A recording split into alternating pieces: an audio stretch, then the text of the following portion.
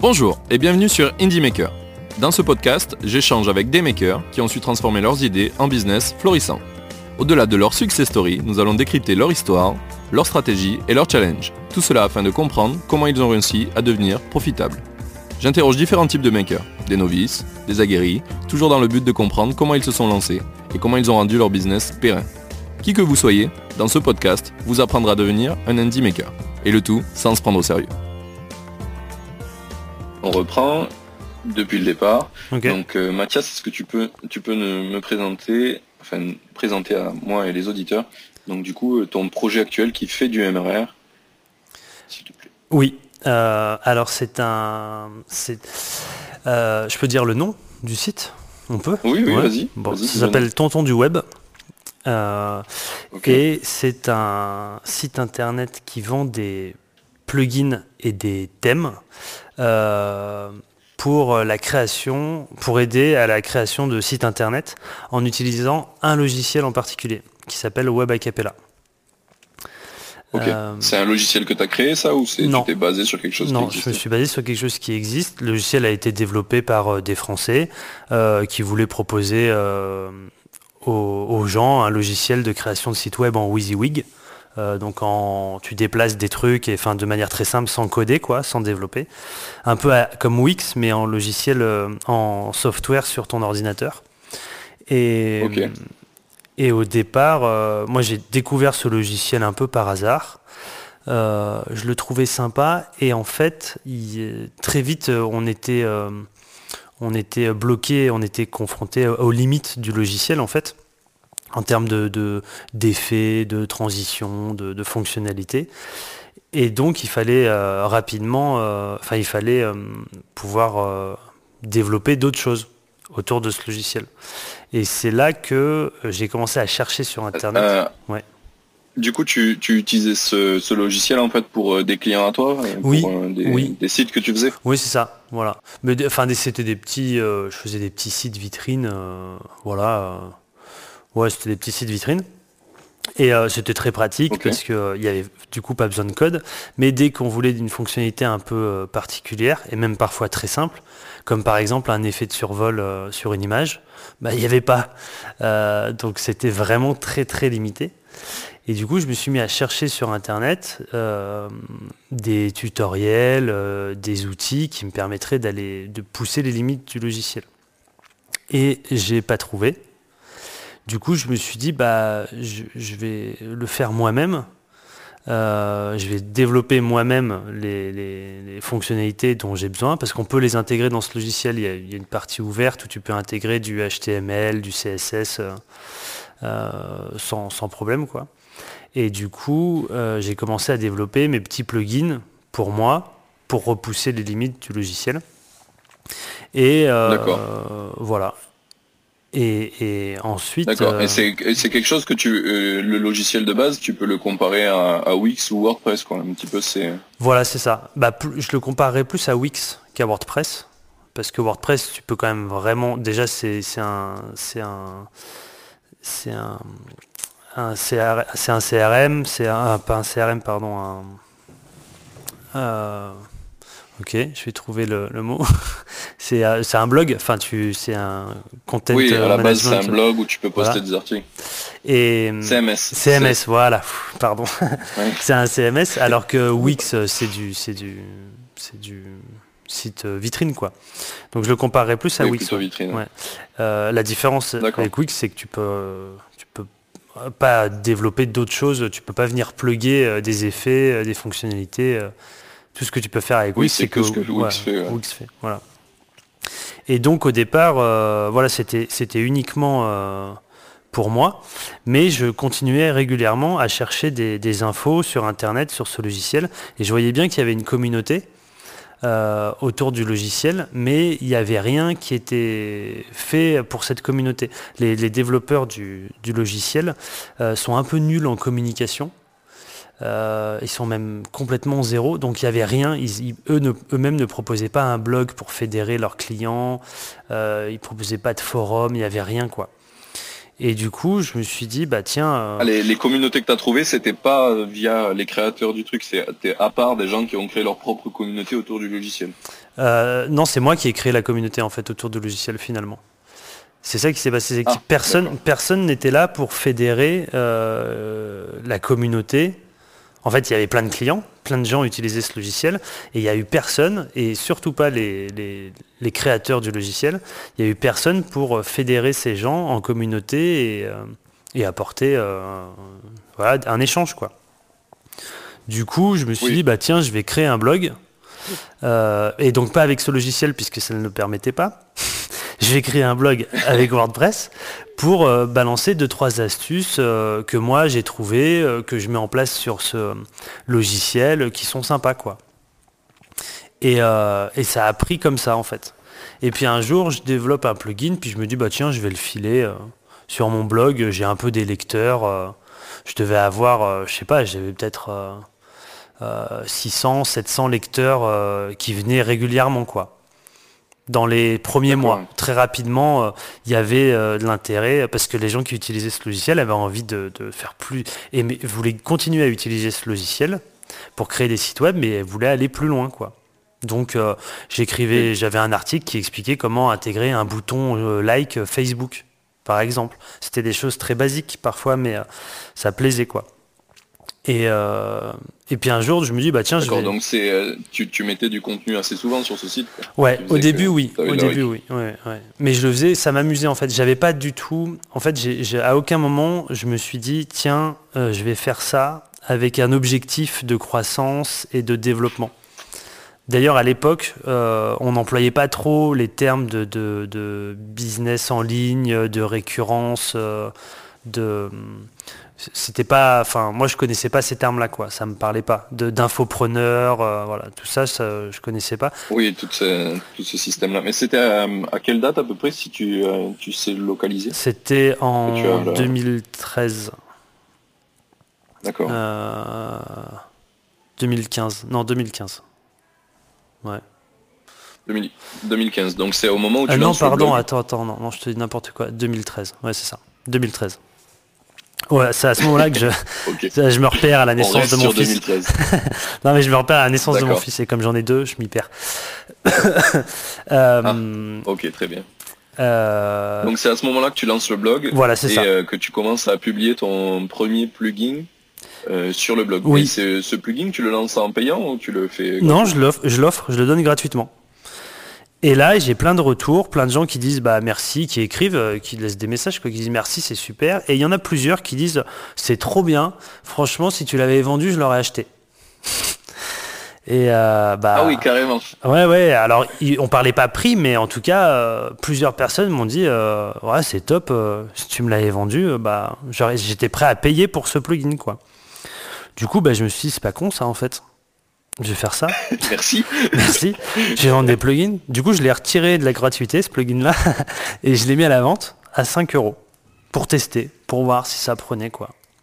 Et en fait, j'ai pas eu moins de téléchargements quand je l'ai mis payant, alors qu'il était gratuit au départ sur le même site internet, hein. Au même endroit, j'ai pas changé l'emplacement, j'ai rien fait. T'as juste mis une modale de paiement. C'est ça, ouais. PayPal, j'ai même pas que... Voilà, il y avait...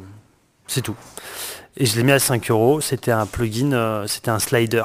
Un truc qu'on a à l'entrée des sites pour faire défiler les images, quoi. Voilà. Donc le truc tout con, hein, mais et en fait la fonctionnalité slider native du logiciel de création de site web, elle était un peu pourrie et il y avait très peu d'options. Juste on mettait les images puis elles défilaient, on pouvait faire soit autoplay, enfin donc soit ça défilait automatiquement, soit non, mais c'est tout. Et du coup moi le plugin, il y avait des flèches, on pouvait changer la couleur des flèches de navigation, on pouvait mettre un petit texte sur la photo, bon voilà. Et d'accord. Ouais. Donc je l'ai mis à la vente. Ouais, un petit truc simple, quoi. Et c'est ça en fait surtout qui est intéressant, c'est qu'en le mettant à la vente, le nombre de téléchargements n'a pas diminué. Alors que voilà, comme je te disais, j'ai pas mis le plugin sur une autre page sur le site, j'ai rien changé, quoi. Juste le lundi tu venais, tu pouvais le télécharger gratuitement, le mardi il fallait payer pour l'avoir. C'est tout ce qui D'accord. et ça n'a. Et tu saurais dire à l'époque combien tu avais de téléchargements à peu près, genre par semaine, ou sur une période donnée, quoi. Non, non, j'avoue que non. Mais je vais aller dans le back office en même temps qu'on discute et je te dirai combien de fois je l'ai vendu en tout depuis le début. D'accord. Parce qu'il est toujours à la vente. Il est toujours à la vente, mais le logiciel a évolué, donc maintenant c'est un plugin qui est plus d'actualité. Mais oui, il y est toujours. Ouais. D'accord. Parce qu'à l'époque, le logiciel faisait pas des sites responsives. Donc ils avaient une version du logiciel et ils ont sorti une nouvelle version qui s'appelle Web a cappella responsive pour faire des sites responsives. Donc les gens ont dû changer de logiciel et donc tous les plugins que j'avais fait Ne fonctionne plus sur ce logiciel. Sur le nouveau, voilà. Mais des gens ont quand même gardé l'ancien logiciel et du coup je continuais à le vendre, quoi. Et sur le nouveau, ils ont repris les idées que tu avais faites, elles sont disponibles en feature ou toujours pas? Non, toujours pas. Ils sont très très nuls. Ils sont en termes de communication, d'écoute de leurs clients, de leur communauté, ils sont zéro. C'est peut-être ma chance en fait. D'accord. Ouais. C'est au final, ouais, c'est peut-être la chance que j'ai eue de me retrouver avec un logiciel, un domaine où il y a un super outil. Il y a une communauté super sympa, mais tout le monde avait l'air de s'en fiche de cette communauté, quoi. Ouais, il y a un trou dans la raquette, quoi. Il y a un besoin exprimé clairement, mais personne n'y répond, quoi. C'est ça. C'est ça. Tu penses que c'est dû à quoi, ça? C'est qu'ils gagnaient assez de sous Ils le vendent à Capella? Oui, ils le vendent. Oui, il est gratuit. Non, ils le vendent. Ils vendent la licence à vie, en fait. Et voilà, et en fait ça coûte je crois 99 €, un truc comme ça. Et voilà, et après tu as les mises à jour à vie aussi, donc c'est pas... Ah, ils sont vraiment dans l'ère numérique 1.0. Ouais. Les mises à jour à vie, mais avec une fois, tu payes en une seule fois. Ouais. C'est assez ouf. Tu sais d'où elle est, cette boîte? Elle est de Bordeaux. Tu les as déjà... Elle est de Bordeaux. T'es déjà rentré en contact avec eux? Oui, je suis déjà rentré en contact avec eux parce que moi, ça m'aurait intéressé de développer plus leur logiciel. Moi, ce que je voulais, c'était qu'au final, tout ce que je vendais en plugin soit vendu en add-on dans le logiciel, quoi, sur leur site ou dans le logiciel directement. Mais eux, ça les intéressait pas. Ils sont fichés. On s'entend bien, on est en bon terme, mais ça ne les intéresse pas. D'accord. Voilà. C'est assez étonnant. Ouais, c'est assez fou. Ouais. Et donc, qu'est-ce que j'en étais où sur le premier plugin? J'étais en train de chercher. Ouais, on parlait du premier plugin et comment tu l'as lancé. Alors, je sais pas si tu as trouvé le nombre de fois que tu l'as vendu. J'étais en train de chercher. Alors, vente par produit. Et alors, je t'ai dit n'importe quoi, le site a été ouvert en 2009, en fait. Ça fait 10 ans. D'accord. Oui, 10 ans. Ouais. Ce qui me semblait un peu plus logique, mais bon, après... ouais, non, c'est ça, 2009, en fait. Hop. Je vais aller voir tout de suite. Comme ça. Ouais, là, tu es sur ton site, c'est Tonton du Web, c'est là où tu vends les plugins. Ouais, c'est ça. Et là, je suis sur le back-office. Ouais. De WordPress, ouais. Et du coup, tu t'es demandé si tu allais faire des plugins mis à jour pour leur nouveau produit? Oui, c'est ce que j'ai fait après. Mais il s'est passé plein de choses entre les deux, en fait. Alors voilà, je l'ai. Oui. C'était le slider full width, pleine largeur. Ouais. Et je l'ai vendu 6759 fois. En 10 ans, c'est bien. Ouais, à 5 €. Je te laisse faire le calcul. Ah, t'as jamais changé le tarif? Ouais. Non, j'ai jamais changé le tarif. Non, jamais. C'était 4,90 €, je crois, exactement. Ouais, le prix psychologique. Ouais, le fameux 9, le chiffre magique. Et donc, j'ai vu, en fait, voilà, pour reprendre, j'ai vu que ça fonctionnait de vendre ce plugin. Du coup, je me suis dit, je vais en faire d'autres, forcément. Et du coup, j'en ai fait plein d'autres. J'ai commencé par faire que les plugins, en fait, qui, moi, me manquaient quand j'utilisais ce logiciel. Donc, c'est allé assez vite au départ, puisque la plupart, je les avais même déjà développés. Donc, je les avais en stock, donc très rapidement. Si tu avais exprimé un manque, effectivement, c'est que d'autres avaient ce même manque. Voilà. Oui. Donc au départ c'est allé très vite, donc très vite j'ai mis en place une boutique en ligne avec un vrai parcours, avec un vrai tunnel de vente, etc. Qui à l'époque n'était pas du tout optimisé d'ailleurs, on pourra en reparler après. Et j'ai tout de suite rempli cette boutique avec une dizaine de produits. Voilà, tous numériques avec un téléchargement qui se débloquait donc au paiement, quoi, à la validation du paiement. Et là, ça a complètement chuté. Les ventes, j'en ai quasiment pas faites pendant plusieurs mois. Alors que, ouais, ça, je sais pas, je pense que les gens ont pris peur. Au départ, j'étais plus vu comme un blog, un peu le tonton du web qui file des conseils, des tuyaux aux utilisateurs. Et donc, on va sur ce site bienveillant pour trouver des astuces gratuites, quoi. Et le fait que je me transforme un peu en site internet, je pense que ça a un peu fait peur. Oui, c'était plus t'avais plus la même les gens n'avaient plus la même vision de toi, quoi. Ouais, voilà. Mais ça c'était les premiers mois. Puis après ça a recommencé, Surtout que en même temps que je que je mettais des produits en vente, je continuais à publier des articles, des tutoriels qui étaient donc eux gratuits, des astuces. Ça il y avait toujours, quoi. D'accord. Ouais. Oui, donc tu continuais à faire venir du trafic, mais c'est juste sur la partie vente que ça a chuté. Ouais. Et à cette époque-là, du coup, je ne faisais presque que ça, créer des sites web pour des clients, soit avec ce logiciel-là, soit avec d'autres. Et puis, je m'occupais de ce blog, quoi. Voilà, je faisais que ça. Okay. Ça me T'étais, alors je sais pas, auto-entrepreneur, ça n'existait pas à l'époque, mais tu bossais à ton compte, quoi. Ouais. Mais je bossais beaucoup, au final. Pour ce site, j'ai bossé au final beaucoup, quand même. Donc la rentabilité n'était pas forcément là, quoi, au début, mais ça me posait pas de problème. J'y pensais pas trop. Tu fais ce que tu faisais. Ouais. Ok. Et du coup, alors tu parlais de tes enfants tout à l'heure. Du coup, tu avais déjà des enfants ? Non, non, puisqu'ils sont nés en 2013. Donc non, ça c'est une question que je me pose souvent. C'est que quand tu crées des choses tout seul, des produits tout seul, tu as tendance à du coup devoir y passer un maximum de temps au début pour le lancer, pour que ça marche bien, etc. Et je trouve que c'est parfois difficile de lier ça à la vie personnelle et avoir une vie en dehors de ça. Oui, et moi j'ai trouvé que c'était plus facile, effectivement, sans enfants, sans femme ou sans copine. Forcément, plus tu as du temps à passer, plus tu es tout seul et plus tu as du temps à passer sur ce genre de business qui, effectivement, au début, demande beaucoup d'investissement, je pense. En fait, si tu te trompes pas au départ de niche, plus les jours passent et plus ta marge quand tu vends un produit augmente, en fait. Le premier produit que tu mets en vente, t'as peut-être mis, je sais pas, 10 jours à le faire et tu le vends 5 euros. Donc il n'y a aucune rentabilité. 10 jours pour 5 euros, c'est vraiment que dalle. Oui.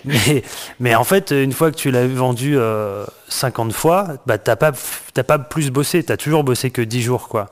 Et là, la rentabilité est un peu plus intéressante. Et au bout d'1 an, 2 ans, etc., ça augmente. Donc c'est vraiment ça qu'il faut voir si tu veux pas trop y bosser. Si tu veux pas trop bosser sur ton site au quotidien, faut mettre un gros coup de collier au début et puis après t'es plus cool, quoi.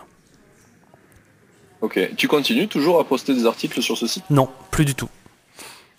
Et il continue à vivre. Ouais, il continue à vivre. Faudrait, de temps en temps, une fois par an, je pense. Ça fait 2 ans que je suis beaucoup plus cool, que je suis beaucoup plus, je fais quasiment plus rien sur ce site.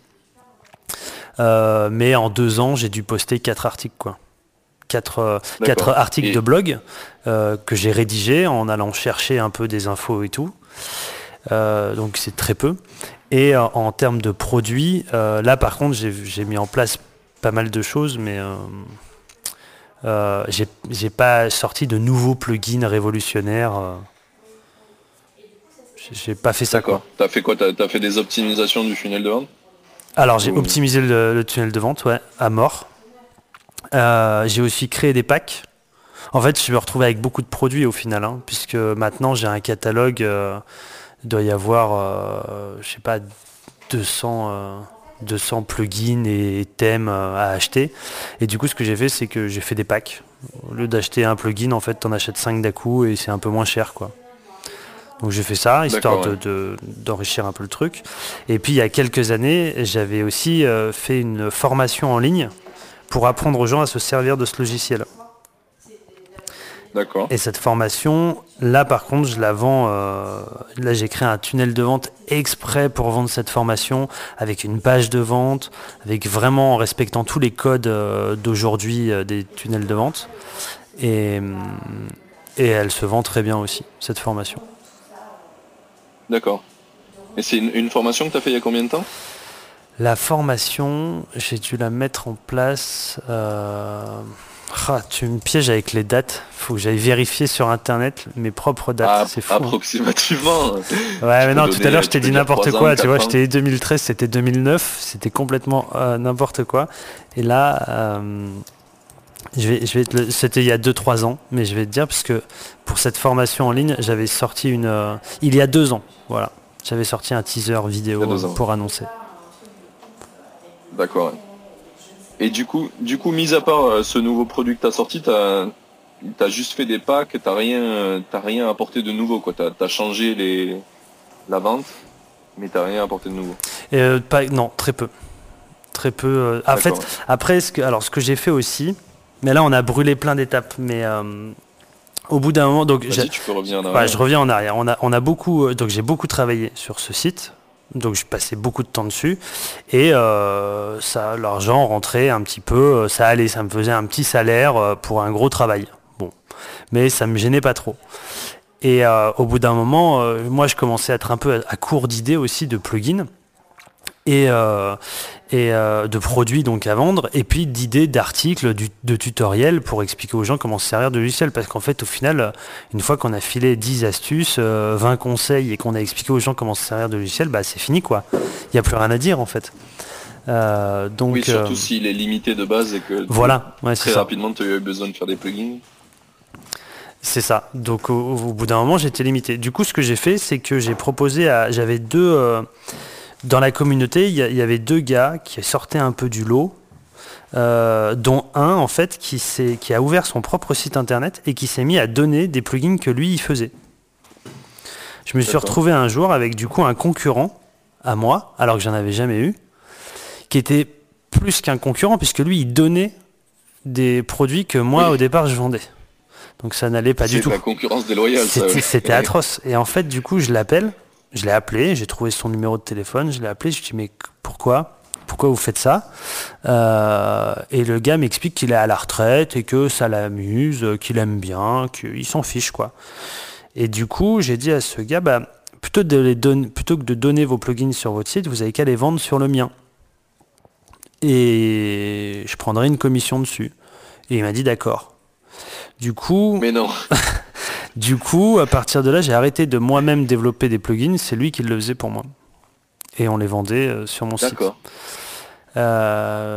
Et en fait, comme je prends une commission, au final, j'ai pas d'argent à avancer. C'est pas comme si j'avais un salarié, par exemple, que je paye pour développer les choses. Puis ensuite, non, là, c'est vraiment, il développe lui-même des plugins. Et puis, s'il marche, on les vend tous les deux, on est content. Si ça marche pas, tant pis pour lui, quoi. Il continue de le faire là, toujours? Il continue de le faire, mais bon, forcément, il était déjà à la retraite il y a 5 ans, donc il est encore plus vieux aujourd'hui.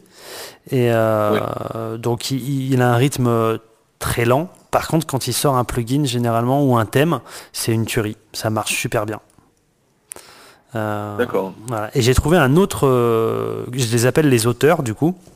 J'ai trouvé un autre gars, pareil, à la retraite aussi, qui aime bien faire ça, qui lui fait pareil aussi. Du coup, il développe des plugins et il les met en vente sur mon site. Donc maintenant, c'est même plus moi en fait qui fabrique les produits que je mets en vente. D'accord, ouais. Et tu t'es jamais dit de leur laisser aussi la main sur les articles, de pouvoir écrire des articles eux-mêmes ou...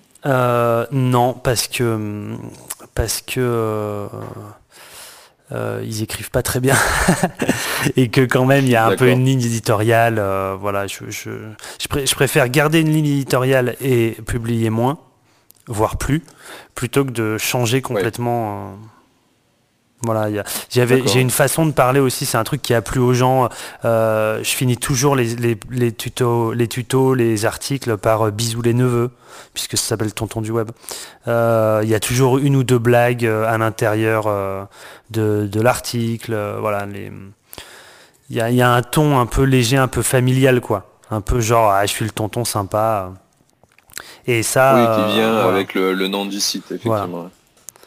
Ça, c'est quelque chose que tu as eu l'idée dès le départ ou c'est au fur et à mesure Non. d'écrire que ça t'est venu? Tout, le nom ou la ligne éditoriale des articles? Alors, la ligne éditoriale, parce que le nom, je suppose que tu l'avais dès le Oui, départ. oui. Peut-être pas. Ouais. Bah non, en fait, pas. Et- Au tout début, ça s'appelait Web a cappella tutoriel. Et les développeurs du logiciel, au bout de 2 jours, m'ont envoyé un mail en me disant ce nom est déposé, laisse-le. Donc j'ai dit ok, D'accord, ouais. ça bannera à tonton du web. Voilà. D'accord, ouais. Effectivement, les ayants droit, c'est pas très drôle en général. Non. Mais et j'ai trouvé la ligne éditoriale, oui, au fur et à mesure en écrivant. En fait, moi, je lisais aussi pas mal de tutos sur Internet pour apprendre à développer des sites Internet, et je trouvais que c'était tout le temps le même ton, très chiant, et, euh, et j'avais pas Ça avait envie de pas ça, trop quoi. d'âme, quoi. Comment? Ça avait pas trop d'âme. Ouais, voilà. Et puis c'était très sérieux, et en fait, je me disais, mais on peut expliquer, apprendre des choses aux gens sans avoir un ton sérieux, en faisant des blagues. Du coup, je l'ai fait. Voilà. Mais après, c'est des blagues, Oui, ça fait pas forcément rire, mais au moins ça fait sourire, quoi. Au moins, oui, voilà, ça rend ça rend le discours un peu plus léger. voilà, c'est ça. Ouais. Et Et c'est un peu l'idée qu'il y a dans Indie Maker, hein, c'est de trouver comment on fait du business en ligne qui rapporte, mais sans se prendre trop la tête non plus, quoi. Parce que ouais, je ouais. pense que si t'es trop sérieux dans ce que tu fais, peut-être que tu loupes une partie de ce qui est intéressant dans la vie, quand même, Mm. en général. Et, peut-être que du coup, tu fais chier les autres aussi, si c'est quelque chose que tu partages, comme tes tutoriels, c'est sûr que c'est chiant si c'est ultra sérieux, quoi. Bah ouais. Du coup, pour revenir à où on en était, donc t'as parlé des premiers plugins que t'as fait, donc le premier pack, et les ventes ont baissé. Les ventes sont revenues toutes seules ou t'as fait des choses pour que ça revienne? C'est revenu un peu tout seul. J'ai continué à publier des articles. Donc en fait, j'ai fait des choses sans savoir ce que je faisais. Et c'est après que je me suis rendu compte que tout ce que j'avais fait, ça faisait partie des choses qu'il fallait absolument mettre en place pour réussir avec un business en ligne. Mais je l'ai appris qu'après. Et si je Bah, l'avais su je avant, pense qu'à je pense que ça serait allé plus vite. Mais par exemple, tu allais me demander, c'est ça, ce que c'était ces choses? Non, non, j'allais Non. te dire que probablement à l'époque où tu l'as créé, il n'y avait pas trop de contenu qui permettait de savoir comment faire ces choses-là. Oui, c'est ça. Et puis, et même s'il y en avait eu, je l'aurais pas su moi, puisque j'aurais même pas su quoi taper dans Google. Tu vois, j'aurais tapé Oui, quoi, comment on fait pour vendre des plugins sur Internet? Ça n'aurait, enfin voilà, j'aurais pas eu de ça n'aurait réponse. pas abouti. Ça n'aurait pas abouti. Voilà, je serais tombé sur ThemeForest, un truc comme ça. Et encore, je sais même pas si ça existait. Si, ça existait déjà. Mais donc, ouais, non, D'accord. Et du coup, oui. tu as fait des formations plus tard sur le business en ligne? Alors, du coup, donc au départ, c'était le premier logiciel. C'était un logiciel pour faire des sites internet, vitrines, voilà, point. Et puis un jour, ils ont décidé de faire un nouveau logiciel pour faire des sites responsives. Ce qui était déjà devenu la norme depuis un moment, mais eux étaient à la traîne. Et donc, les utilisateurs attendaient avec impatience leur nouveau logiciel qui permettrait enfin de faire des sites responsives. On doit expliquer à tes auditeurs ce que c'est responsive ou... On peut l'expliquer. Bon, qui s'adapte responsive, qui s'adapte un site internet qui s'adapte quel que soit le type d'écran, donc mobile ou tablette ou ordinateur. Donc c'était devenu déjà dans le monde du web, c'était devenu une norme depuis longtemps, mais le logiciel, lui, ils n'avaient pas passé le cap, quoi. Et du coup, ils ont développé ce nouveau logiciel, et en fait, ils sont, comme je disais tout à l'heure, ils sont tellement mauvais en com que moi, pendant qu'ils développaient le logiciel, j'ai commencé à écrire des tutoriels sur mon site, un peu en spéculant sur les nouvelles fonctionnalités qu'il y allait avoir, etc. Du coup, ce qui s'est passé, c'est que quand la société a sorti ce nouveau logiciel, en termes de référencement, j'étais devant eux. J'étais devant le site de la marque du logiciel dont on parle. Voilà. Ah, ça c'est bien ça. Et ce qui s'est passé, c'est qu'eux avaient du mal du coup à repasser devant. Du coup, je les ai rappelés en disant bah voilà, quand on tape le nom de votre logiciel, on tombe sur mon site. Quand on tape le nom de votre logiciel avec le mot télécharger devant ou derrière, on tombe sur mon site. Du coup, ce que je vous propose, c'est de mettre un lien sur mon site qui renvoie vers votre site. Mais ce lien, vous me rémunérerez quand les gens cliqueront dessus. Et les mecs ont dit oui. Donc en fait, pendant 6 mois, à chaque fois qu'ils vendaient leur logiciel, au final, comme ça passait par mon lien d'affiliation, que je n'appelais pas comme ça à l'époque parce que je savais pas que ça s'appelait comme ça, à chaque fois qu'ils vendaient... T'as créé le concept avant qu'il existait, je pense. Non, il existait déjà, mais je ne le savais pas. Donc dans ma tête à moi, j'ai créé le concept, ouais. Mais que dans ma tête à moi. Et du coup, à chaque fois qu'ils vendaient leur nouveau logiciel, ça passait par moi. Quasiment, pas tout le temps, mais très souvent, quoi. D'accord, oui. Et c'est un système que vous avez fait à la main, la rémunération, quoi. Oui. Toi, tu comptais de ton côté et eux, ils comptaient de leur. On utilisait un Bitly, un genre de Bitly, un truc pour réduire les URL et traquer l'URL. Et ensuite, ils comparaient avec leurs ventes. Et ils étaient assez honnêtes, en fait.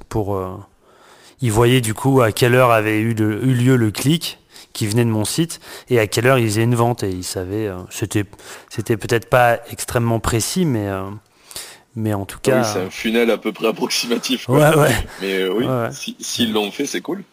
Bah ouais. C'est cool. Donc ça, c'était plutôt bien. Ce qui est... Oui. C'est assez étonnant parce qu'au final, dans tout ce que tu racontes, c'est assez tôt dans Internet, on va dire, oui. Et dans les ventes en ligne et dans l'affiliation, et finalement tu représentes vraiment cette image de tonton du web, quoi. Ouais, ouais. Mais en fait, j'ai découvert très tard que tout ce que j'avais mis en place, ça avait un nom et il y avait des gens qui étaient des experts de ça et qui en parlaient, qui apprenaient à d'autres gens comment on faisait. Quand j'ai parlé à Charlie, à un pote, de ce que je faisais, il m'a dit mais attends mec, mais en fait tu fais des tunnels de vente et tu fais exactement ce qu'ils disent dans ma formation que j'ai achetée sur internet. Et je lui dis ah bon, mais c'est-à-dire bah tu fais voilà, et je l'ai appris du coup très tard, il y a 2 ans, 1 an et demi, j'ai appris que ce que j'avais mis en place avec Tonton du Web, en fait c'était un business en ligne automatisé, quoi. Voilà. Automatisé, oui. Oui, ce qu'on peut trouver, les pléthores de formations en ligne qui te vendent ce concept, tu l'as fait un peu naturellement. Est-ce que tu penses que c'est une bonne façon de faire, de plutôt le faire naturellement que de payer des formations ? En fait, je pense qu'aujourd'hui, sur Internet, tu peux trouver toutes les informations que tu veux gratuitement. En revanche, je pense que la formation que tu vas acheter, va te faire gagner du temps. Et ça peut te faire gagner beaucoup de temps. Donc voilà, pour moi, tu n'achètes pas une information, tu achètes du temps. Plus. D'accord, ouais. Et tu achètes... si on veut rendre l'exécution plus rapide, on peut acheter une formation, mais on peut toujours trouver les informations tout seul. Ouais, cette formation, en fait, elle va te condenser toutes les infos que tu aurais pu glaner en 2 ans sur Internet, de manière gratuite. Cette formation, on va te les condenser, elle va te les lier les unes entre elles avec un message qui va être diffusé par le formateur, donc, qui va en plus partager son expérience personnelle. Donc tout ça, ça te fait gagner du temps finalement. Mais tu pourrais acquérir la même expérience en y passant du temps sur ce projet, trouver toutes ces infos en allant les chercher sur Internet, mais ça te prendrait plus de temps, quoi. Effectivement. Mais j'ai toujours une hésitation sur le fait que la formation t'achète le savoir de quelqu'un et son expérience et il te la transmet, mais faire ses propres expériences, en général, ça a beaucoup plus de valeur sur ton système de compréhension de tout ce qui va arriver par la suite que quand tu l'achètes. J'ai souvent l'impression qu'il vaut mieux quand même faire ses propres expériences. Moi, je fonctionne comme ça, mais il y en a qui n'ont pas besoin de se tromper pour retenir... Moi, j'ai besoin de me tromper sur un truc pour retenir l'information et dire « Ok, donc c'est ça qu'il faut faire ». Pas l'autre truc que j'ai fait et qui était nul. Moi, j'apprends comme ça. Mais il y a des gens qui n'ont pas besoin d'apprendre comme ça. Il suffit que tu leur dises, faut pas faire ça, faut aller là-bas. Et le mec fait, ok, c'est bon, j'ai retenu, ça marche. Donc c'est aussi une façon propre à chacun, je pense, d'apprendre les choses. Effectivement, ouais, c'est vraiment quelque chose qui revient. Moi, je pense que je suis comme toi. J'ai besoin de faire pour apprendre. Tu vois, je crée un podcast et j'apprends de le faisant. Tu vois, j'aurais pu payer une formation pour apprendre à le faire, et au final je prends un peu des informations à l'extérieur, mais majoritairement je fais en apprenant, quoi. Après il y a aussi beaucoup de choses qui font partie du bon sens, hein, finalement, dans les choses qu'on met en place pour que ça marche. Il faut s'écouter, quoi, et faire ce que on aimerait nous. Généralement, en fait, pour moi, le business en ligne qui marche, il faut que ça soit une niche. En tout cas pour les business en ligne automatisés comme ça, il faut que ça soit une niche, parce que moins tu as de concurrents, mieux c'est pour ce type de business. Et qu'est-ce que j'allais dire? Et t'as oublié ce que tu voulais dire en deuxième. Ça arrive, hein, quand on discute. Ah oui, si, c'est ça. Et il faut que ça soit quelque chose que tu aurais aimé trouver toi-même sur Internet. Oui, c'est ce que tu nous disais au début, finalement. C'est qu'en fait, tu l'as fait parce que toi-même, t'en avais besoin. Oui, c'est ça. C'est ça. En fait, je cherchais quelque chose sur Internet que je ne trouvais pas. Du coup, je l'ai fait moi-même. Et au final, comme on est un peu tous pareils, si moi je cherchais ça sur Internet et que je ne le trouvais pas, d'autres aussi cherchaient ça sur Internet et ne le trouvaient pas. Et je pense que ça fait partie... Ouais, c'est comme ça que tu as commencé, mais je pense que c'est ça qui fait que ça marche.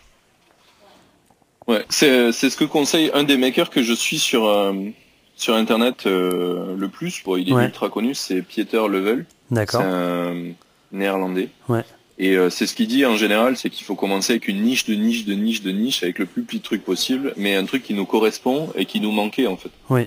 Et parce que c'est sûr que tu seras pas tout seul, tu seras au moins 2 personnes, 3 personnes, et petit à petit tu peux essayer d'agrandir cette niche et aller trouver des trucs qui sont proches et les agglomérer pour mais pour après que ça grossisse, quoi. oui. Et après t'as pas forcément besoin que ça grossisse non plus de fou. Moi, ce business en ligne, il me rapporte assez d'argent pour me faire un salaire maintenant sans que j'ai plus rien à faire. Et j'ai pas besoin de... Tu peux le dire ou tu préfères le cacher? Non, je peux le dire, moi je m'en fiche un peu. Les chiffres... L'idée c'est d'être très honnête dans le podcast. Ouais. Donc, en moyenne, je fais 2500 € par mois. En moyenne. Mais il y a des mois où je monte... Sur ce projet-là. Il y a des mois où je suis à 3000, 4000, 5000 et des mois où je suis à 2000. Je descends rarement en dessous de 2000 €. Mais j'ai pas besoin de plus. D'avoir un projet depuis aussi longtemps et qui génère autant. T'as mis combien d'années à peu près à arriver à ce rythme de croisière? Je pense 5 ans. Je pense les 5 premières années c'était plus dur, quoi.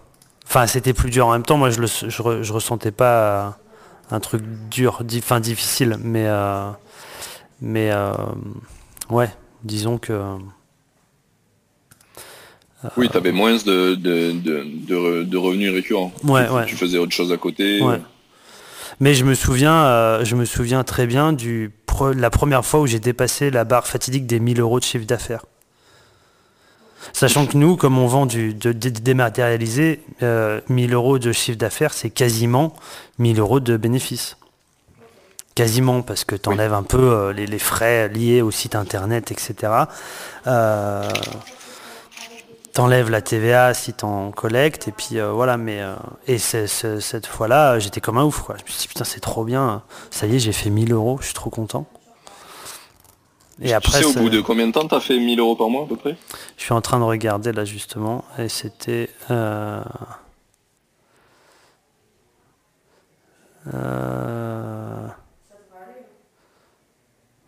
Alors, ouais, c'était au bout de 3 ans. La 3e année. 3 ans, oui. Ouais. Pas mal. Pas mal. Et jusque-là, toutes les premières années, on va dire les 5 premières années, tu continues à faire des sites internet à côté que tu vendais. Oui. C'était du coup vraiment de l'argent de poche. Pour moi, Tonton du Web, c'était juste un petit truc. Ça me rapportait un petit peu d'argent en plus, quoi. D'accord. Ouais. Et du coup, actuellement, maintenant, tu vends plus du tout de site internet, plus comme tu faisais. Non, plus du tout. Tu peux nous parler de tes projets un peu. J'ai une agence de com et événementiel, de communication événementielle. Donc maintenant, je suis surtout chef de projet en fait. Je coordonne. Je fais encore des sites internet, mais c'est plutôt des sites e-commerce et des sites sur mesure avec du développement. Je n'utilise pas du tout ce logiciel que je traite du coup avec Tonton du Web. Je n'utilise pas du tout ça. C'est du WordPress ou du PrestaShop ou ou alors du from scratch, du développement sur mesure. D'accord. Ouais. Voilà. Et à côté de ça, c'est une agence, donc on fait d'autres choses. Je fais des vidéos corporate, on fait du print, on organise des événements comme des séminaires par exemple pour des entreprises, etc. Enfin, on fait plein de choses, quoi. C'est l'heure de la pause. J'en profite pour te rappeler de noter le podcast et si tu souhaites m'aider à l'améliorer, mets un commentaire car je les prends tous en compte. Dernière chose, si tu connais des makers que tu aimerais voir dans le podcast, va sur indiemaker.fr, tu pourras voter pour ceux que tu voudrais voir. Et ne t'inquiète pas, si un maker est absent de cette liste, tu peux toujours l'ajouter toi-même. On reprend, c'est parti. Comment t'en es arrivé à venir faire ce business si au bout de 5 ans t'es arrivé à avoir un vrai salaire avec Tonton du Web, pourquoi t'es reparti sur quelque chose où tu taffes? Alors en fait sur ce business là, Tonton du Web, ma seule faiblesse, c'est qu'en fait je parle d'un logiciel que je ne développe pas moi-même. Ce qui fait que je suis tributaire quand même de la société qui développe ce logiciel. Si cette société un jour décide d'arrêter, de fermer, de retirer ces logiciels de la vente, petit à petit les utilisateurs vont s'orienter vers d'autres logiciels. Et d'autres softs, voilà, ou d'autres solutions tout court. Et en fait, j'avais très peur de ça, que ça s'arrête très vite. Donc je me disais, c'est cool, ce mois-ci j'ai fait 1000 balles, mais si ça se trouve, le mois prochain, je ferai rien du tout. Donc comme j'avais peur de ça, je me suis pas contenté de ce business-là. Je me suis dit, il faut que je fasse autre chose quand même à côté. D'accord. Mais du coup, tu es parti vers quelque chose de totalement différent. Tu aurais pu faire des plugins WordPress, par exemple ou... Eh ben oui, mais en fait ça existait déjà, le plugin WordPress, il y en a déjà plein, il y a une super plateforme où on peut en acheter, où en trouver gratuitement. C'est ce que je disais tout à l'heure, moi ce projet il est né au départ d'un manque de ma part. C'est-à-dire, moi-même je ne trouvais pas ces informations-là, donc je les cherchais et donc je les ai créées, quoi. Mais D'accord, et du coup t'as pas essayé de reproduire ça autrement vu que c'était pas un manque que tu voyais. Voilà, c'est ça. Et qu'au départ j'avais pas du tout pensé ça comme un business. J'ai pas du tout monté ça en mode tiens, je vais créer un business en ligne qui un jour me rapportera suffisamment d'argent pour que je puisse arrêter de travailler. Je l'ai pas du tout pensé comme ça, quoi. Et c'est pas, en plus c'est pas vraiment mon objectif, je crois. J'aime bien travailler en fait. T'aimes bien travailler? Ouais, je crois que je fais partie des gens qui... Bon, ouais. Mais c'est un truc que je remarque dans toutes les choses tous les gens qu'on appelle makers, un peu qui fabriquent des choses, et en général, on aime bien en faire, même quand il n'y a plus besoin de gagner de l'argent, on fait quand même des choses. Ouais. Quitte à faire des trucs soit gratuitement, ou soit qui forcément rapportent parce que ça a de la valeur, mais pas forcément dans le but de vivre tous les jours avec. C'est du bonus. C'est ce que tu fais avec Big Mama là, c'est du bonus pour toi. C'est peut-être Tonton du Web le bonus du coup. Ouais, c'est ça. Ouais, je le vois comme ça en fait. Tonton du Web, c'est le bonus. Ouais. C'est parce que ça peut s'arrêter du jour au lendemain en fait. Hein. Vraiment, on n'est pas du tout. En fait, je les aime bien les mecs qui développent ce logiciel, mais ils sont nuls quoi. En communication, en gestion de clients, en relation client, service après-vente. Ils sont très très nuls. Et du coup, ça peut vraiment s'arrêter du jour au lendemain. C'est très très risqué de ce point de vue-là. Donc, oui, effectivement, si tu mets toutes tes billes dans le même panier alors que ça a l'air compliqué de leur côté. Et ouais. Assez intéressant. Du coup, sur ton agence, ça fait combien de temps que tu l'as l'agence là ? Ça fait 4 ans. 4 ans. Oui, du coup, tu l'as créé, tu étais déjà full rentable avec ton du web. Ouais. Effectivement. Et alors, tout à l'heure, quand on s'est parlé au téléphone, tu m'as dit que tu étais sur un autre projet en ce moment que tu venais de commencer, qu'on vient d'entendre, je pense. Oui, c'est ça. Ouais. Oui, on a monté un autre projet où là, on n'est plus du tout dans la com ou l'événementiel. Ce sont des bouteilles isothermes designées. C'est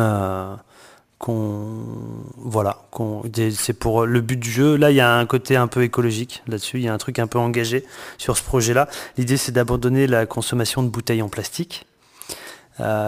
Qui est mauvais pour la santé mais surtout qui pollue et qui en réalité n'apporte rien de bon, et donc de passer à la bouteille réutilisable.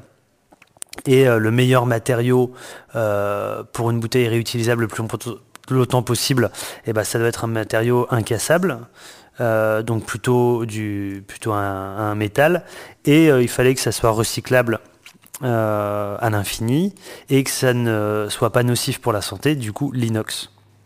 Donc c'est une gourde en inox et elle est isotherme parce que ça permet en plus d'avoir l'eau fraîche l'été ou le café chaud ou le thé chaud. Et voilà, et elle est designée parce que comme ça t'as un objet un peu stylé et t'en es un peu fier et t'es content de te balader avec dans la rue. Voilà. D'accord. Ça fait combien de temps que tu as lancé ce projet-là ? Ça a été beaucoup plus long à mettre en place parce que j'ai pas fait tout seul. Du coup, c'est toujours plus long quand t'es avec d'autres gens. On a commencé à réfléchir à l'idée en septembre dernier, il y a 1 an. D'accord. Il y a 1 an, hein, pas juste le mois dernier, hein, il y a 1 an.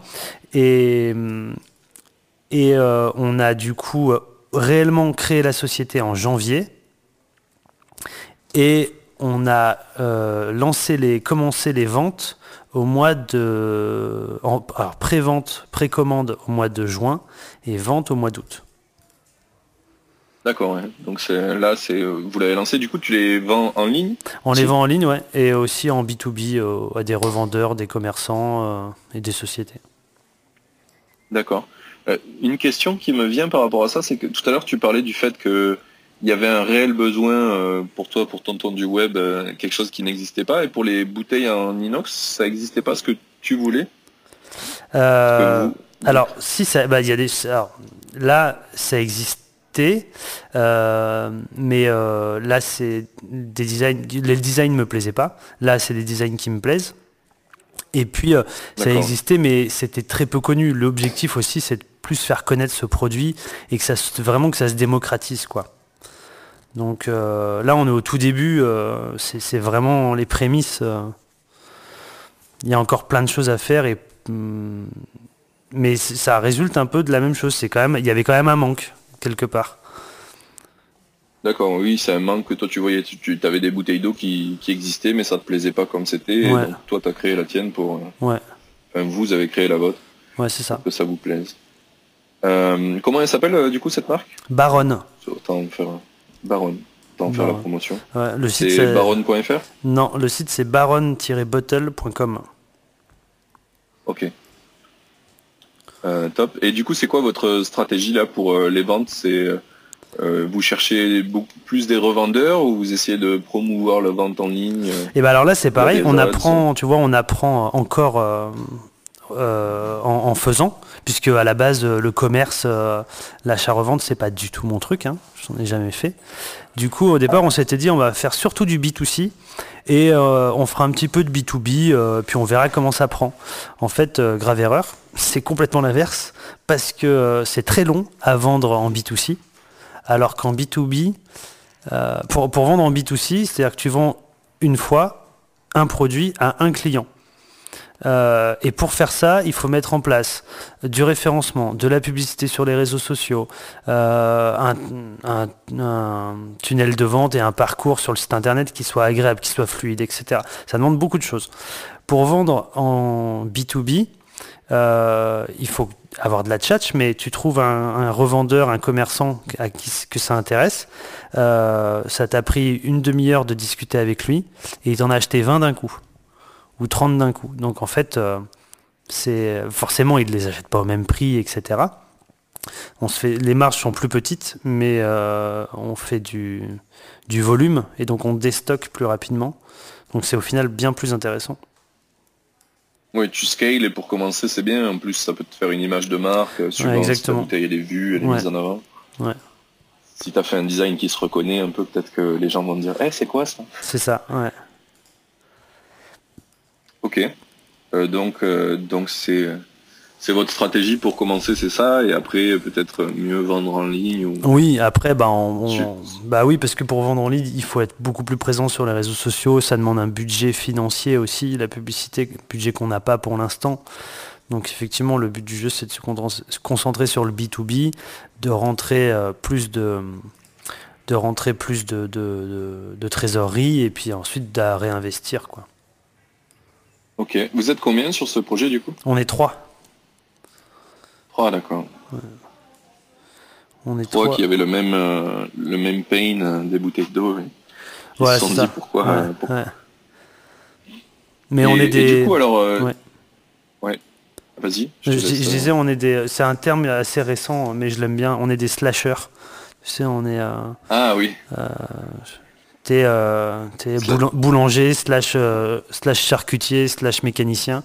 Bah nous, c'est un peu ça, quoi. Tu vois, je suis infopreneur, slash chef de projet web, slash vendeur de gourdes isothermes.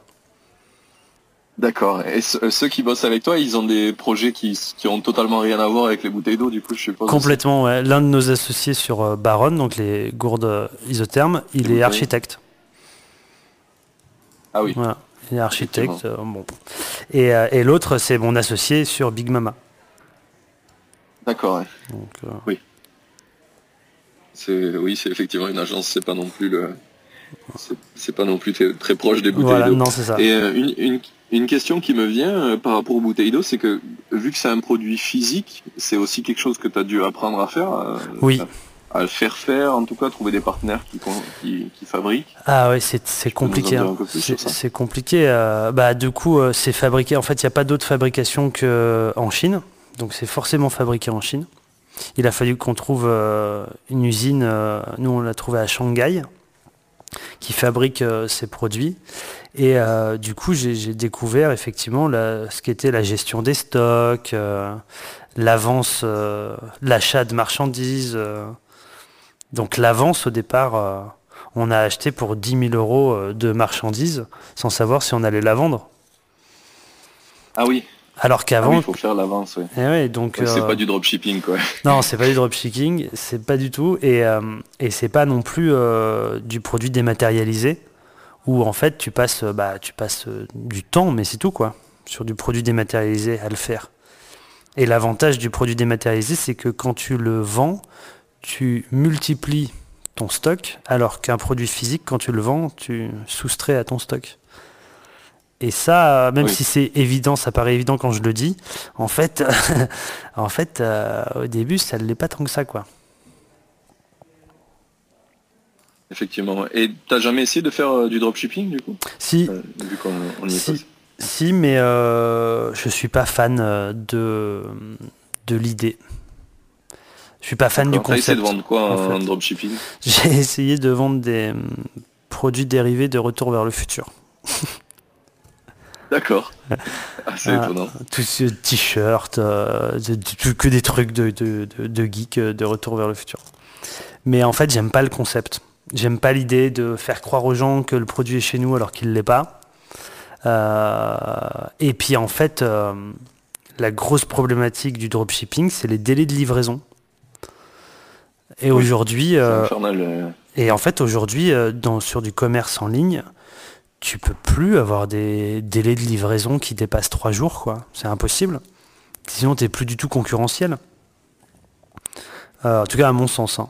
Donc, Oui, ben, clairement, je crois que donc avant j'ai bossé dans une boîte qui faisait de la livraison sur Paname. oui. Et le temps de livraison, on avait trouvé une étude où il corrélait le temps de livraison au nombre de ventes, et plus le temps est court, et mieux ça vendait, quoi. Donc c'était une des problématiques des sites en ligne, c'est s'ils affichaient des délais trop longs, ils perdaient 20-30% de ventes Ouais.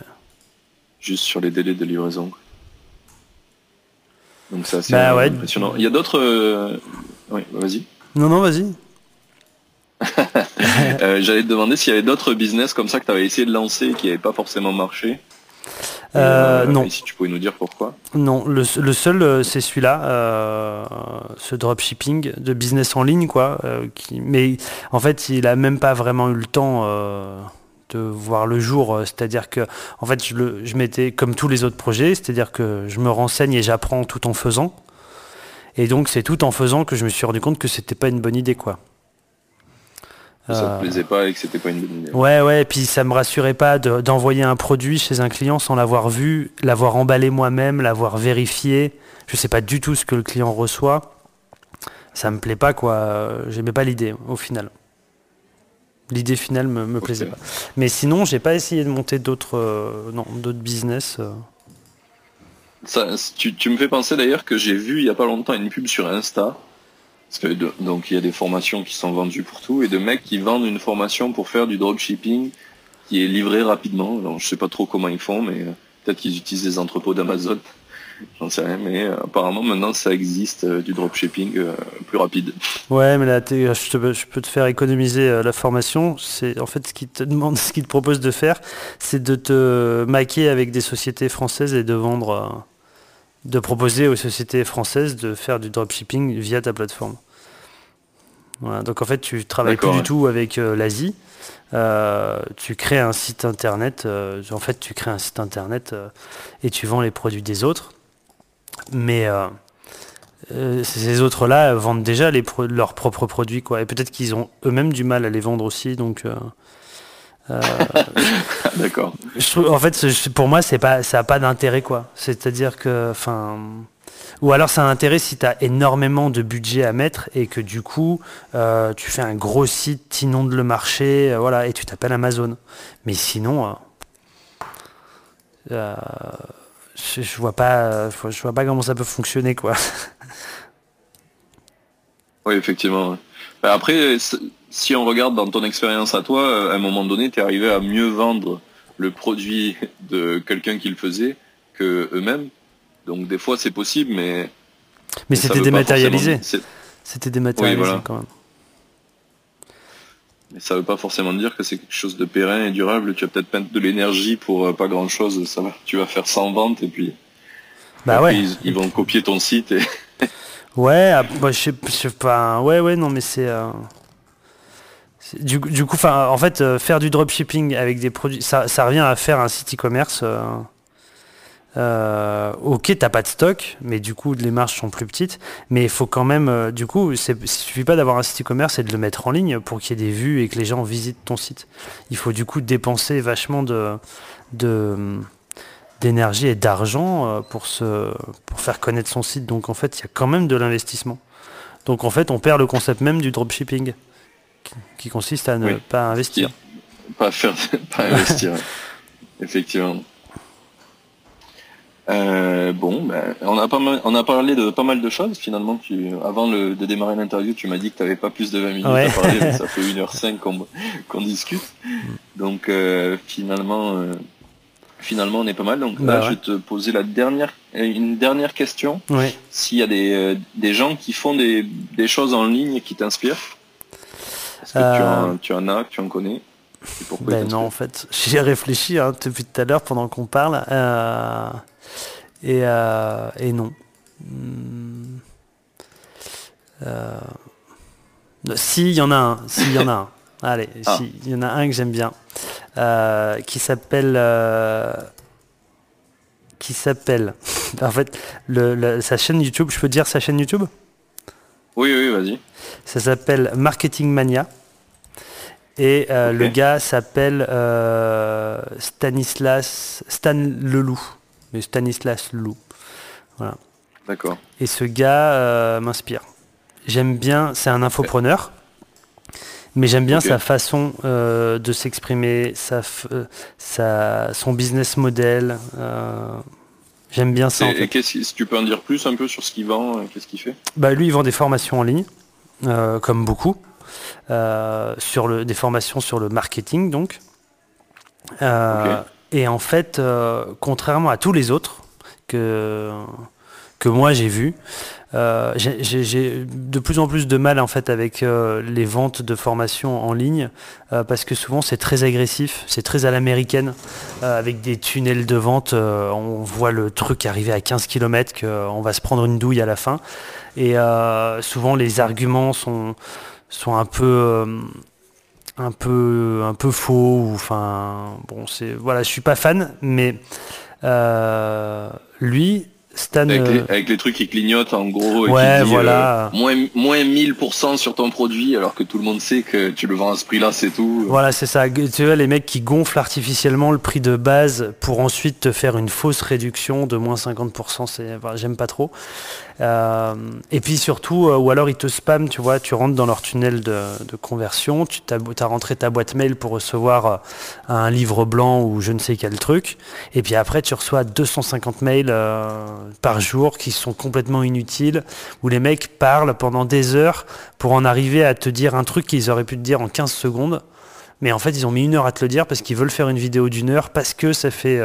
tu peux placer plus de pubs dans une vidéo qui fait plus de 10 minutes, etc. Enfin voilà, j'aime pas ça, quoi. Alors que ce gars, Stan Leloup, lui, en fait, il a une technique qui est géniale. À partir du moment où tu rentres dans son tunnel de conversion et que tu donnes ton email, tu vas recevoir des emails, mais déjà ils sont très intéressants, c'est toujours bien écrit et tout. Mais en plus, au bout d'un moment, tu te dis, mais quand est-ce qu'il va essayer de me vendre un truc ?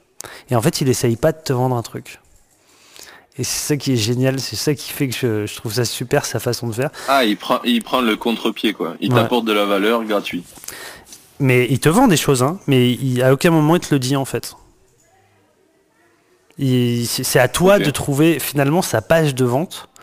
Elle est assez bien cachée. Il faut vraiment avoir envie d'acheter pour aller sur sa page de vente.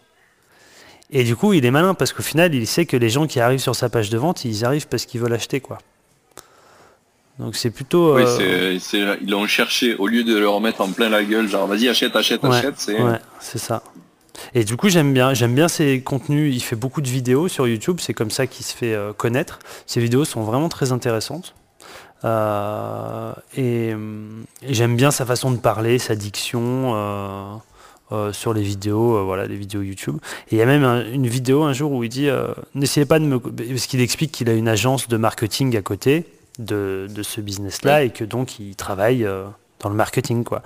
Et à un moment dans cette vidéo, il dit surtout n'essayez pas de m'appeler pour me demander de travailler pour vous, j'ai pas le temps, j'ai trop de clients.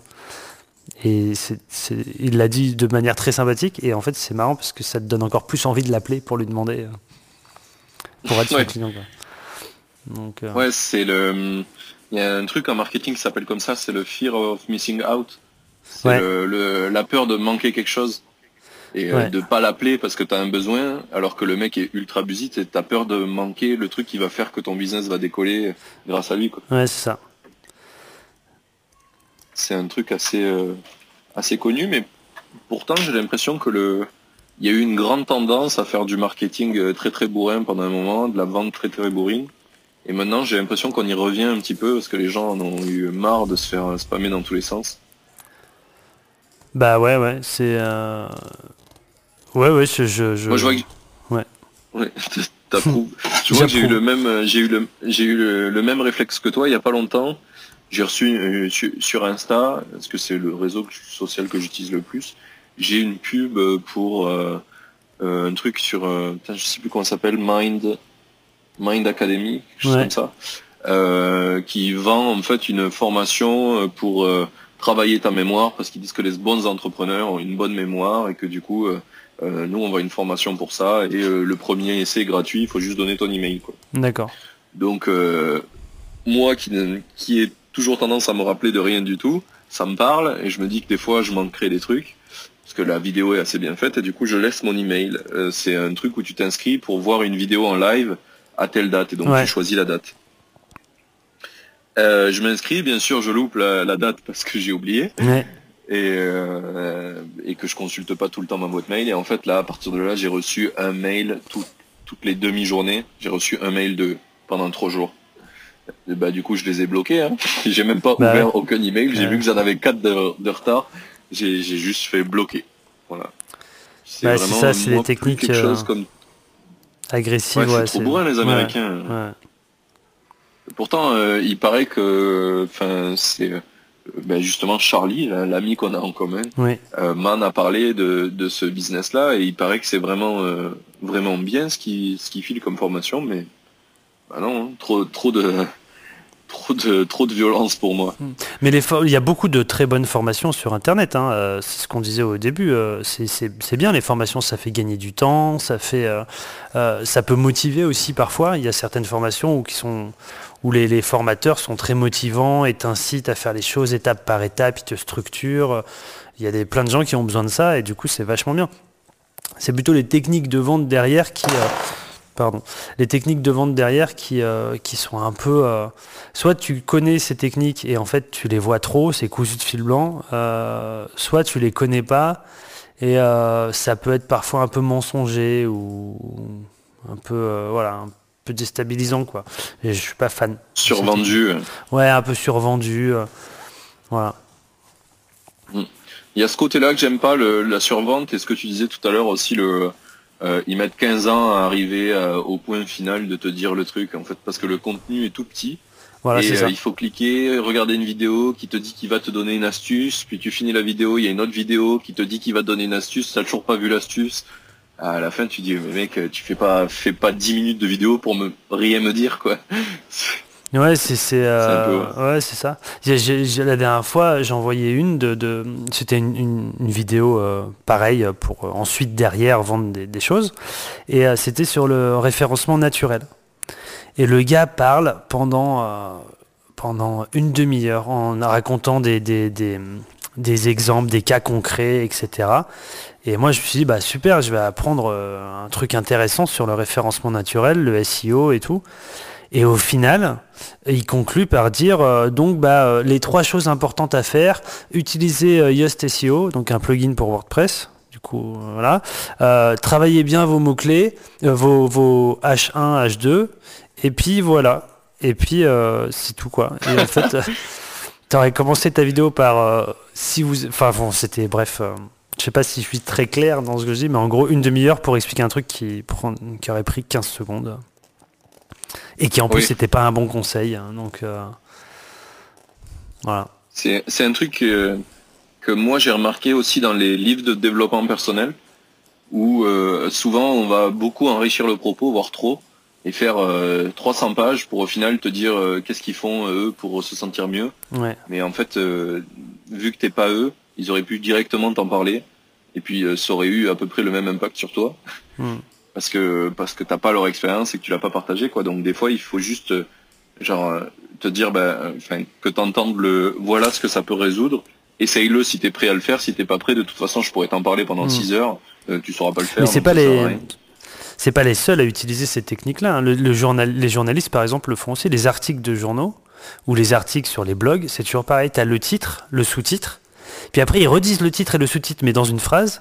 Puis après, ils redisent le titre et le sous-titre dans une phrase en mettant le contexte. Et en fait, tu arrives à la moitié de la page pour commencer à connaître l'histoire en question. L'information. Ouais. L'information, voilà.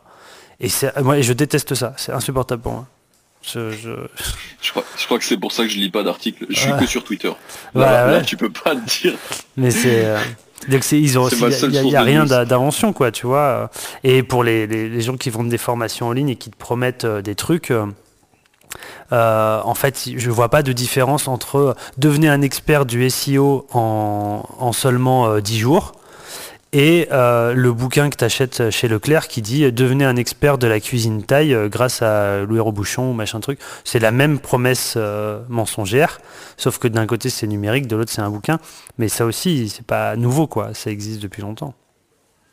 Ouais, on a juste réinventé le support, mais on utilise toujours les mêmes techniques, quoi. Mais dans le lot, il y en a des bonnes, il y a des bonnes formations, il y a des bons infopreneurs, il faut savoir trier un peu, quoi. Oui, effectivement, le tri est toujours important. De toute façon, dans tout ce qu'on fait, en fait, il y a toujours tellement de choses que c'est l'art de trier qui est plus important que plein de choses en général. Ouais, c'est ça.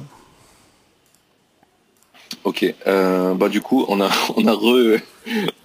reparti sur une discussion, on a digressé, alors qu'on n'était pas loin de finir. Je vais te poser du coup les 3 dernières questions, oui. Et puis on aura fini cette interview. Okay.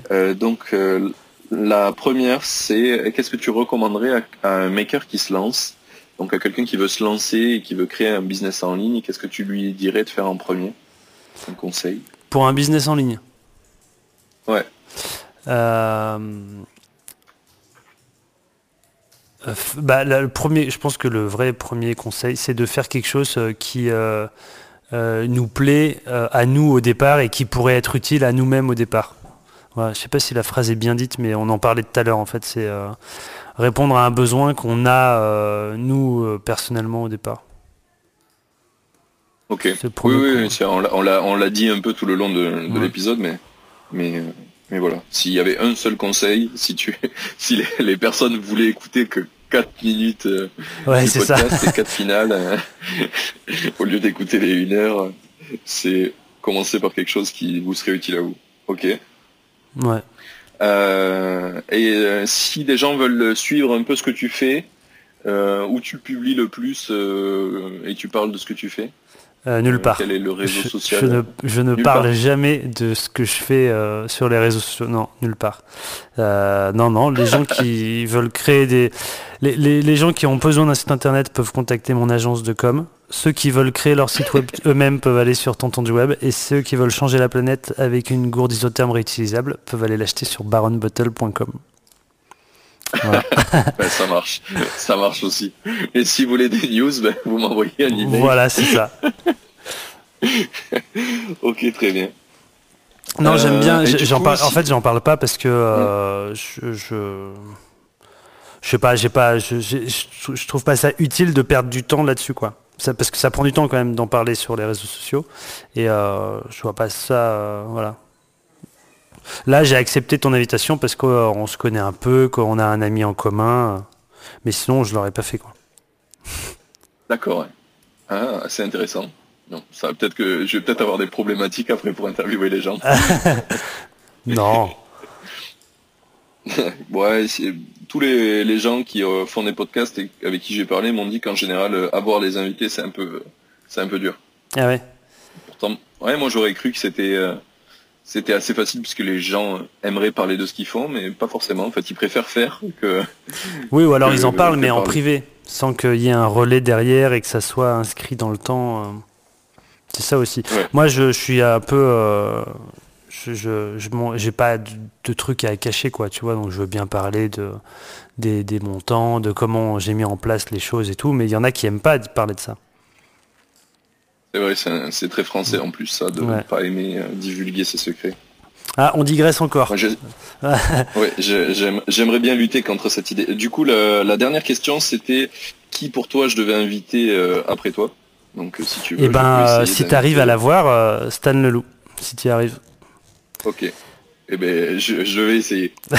Il habite en Thaïlande, donc.